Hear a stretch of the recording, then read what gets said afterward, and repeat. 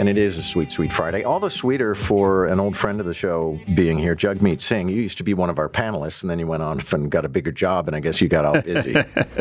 I remember those times. I was thinking it's very familiar to be back in the seat here. Oh, good. Okay, well, it's nice to see you, and I should stop marveling at seeing people in the flesh, but still, after 3 years, it can be a freak out. You're on a bit of a tour to talk about the federal budget and what it is you want from the Liberals. Is this a shopping list of stuff you're asking the Prime Minister to do, or are these things you already think are going to be in the budget? Well, these are things that we expect to be there, we want to be there, but again, it depends on what happens on the day of the budget itself. But dental care expansion, that's a part of our agreement.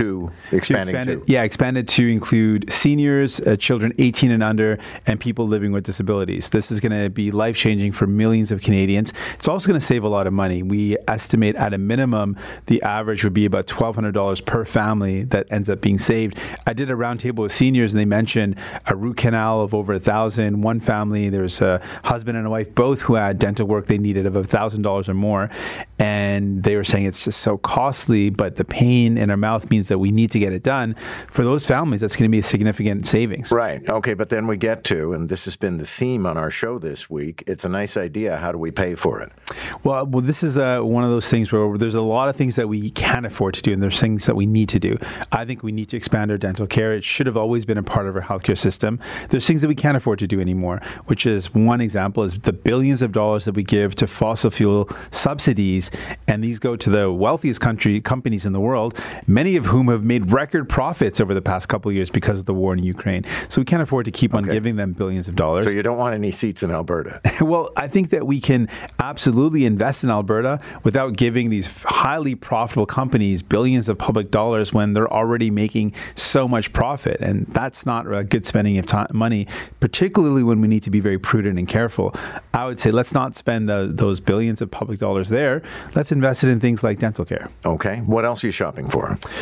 We know that people are feeling the squeeze when it comes to the cost of groceries. So one of the things that would help with kids and nutrition for kids is a school program, food in schools. And that's something that other countries have done to provide a school program, lunch program, and we'd like to see that happen as well.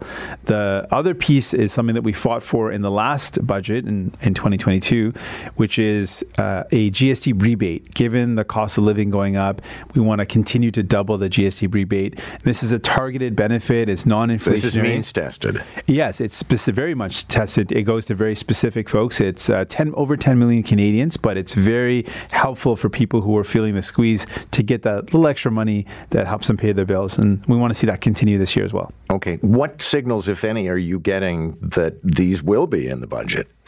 So we've heard an openness. So I've raised these directly with the Prime Minister. I've said these are things that I want to see.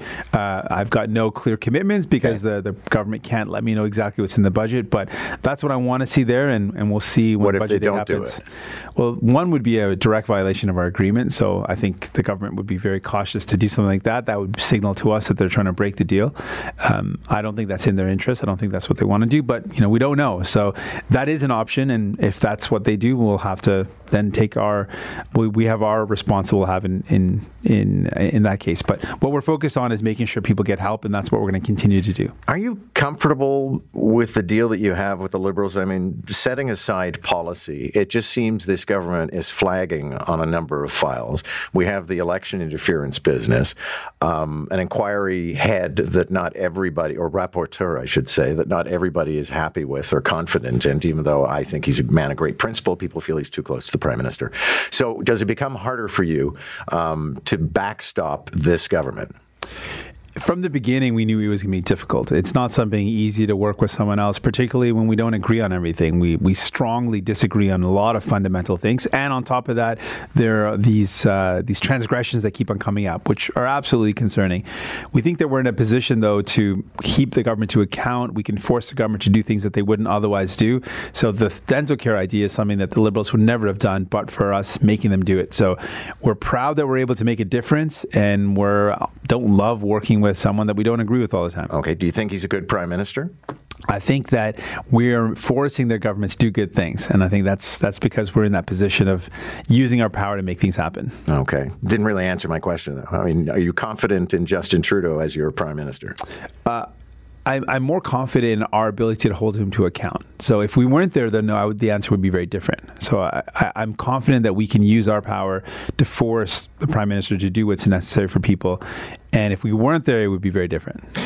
Thomas Mulcair, with whom I'm sure you have a passing familiarity, says that he thinks we're going to have an election in September. We don't have to be that specific about things, but do you think we are on track to an election? I don't think so. I don't see that. I've not seen any signals of that. Again, it's really the government's decision when they want to call an election. But on my end, I'm really focused on forcing this government to do what's needed for people. I want to see dental care expanded. I want to see help to people that are feeling the squeeze of the cost of living going up. And there's a lot more work to be done. So I'm focused on that. The NDP has a record, as you know. There are many chapters where the NDP has been in the relationship you currently are with the government, and that is saying, do stuff for us, and we will not withdraw our support. Does that not necessarily, in the long term, undermine the notion that you guys can actually be elected as a government? I can see that argument. I think I can flip it and say we are showing that our ideas aren't just good ideas, but we can get them done. We've campaigned on dental care 2 elections in a row, and despite not having won, we're in a minority government and we're delivering. So we can show Canadians that we can deliver and our ideas are achievable. And I hope that's confidence for Canadians who say, you know what, not only are their ideas achievable and they've shown they can do it, maybe we should give them a chance to actually be the ones calling the shots. And I would be honored to do that. Okay, but it's kind of like having a rental car. You're getting around, but you don't own it. Right. And I think the difference would be is that we can show Canadians that we can do a lot more. Imagine what we could do if we didn't just have 25 MPs, but we had the power of being in government. And I really want to lean on that we've achieved so much. We've doubled the GST rebate, helped people with their rent, helped people with their dental care needs. More to be done. And imagine what we could do if we were in government, if we were the ones calling the shots and focused on helping workers. There would be a huge difference in people's lives. And did you lose all your loyalty points after you interrogated Galen Weston? I'm pretty sure I'm not allowed to shop at Loblaws anymore after that. Nice to see you. Good to see you too. Okay, good luck. That is Jagmeet Singh, leader of the federal NDP.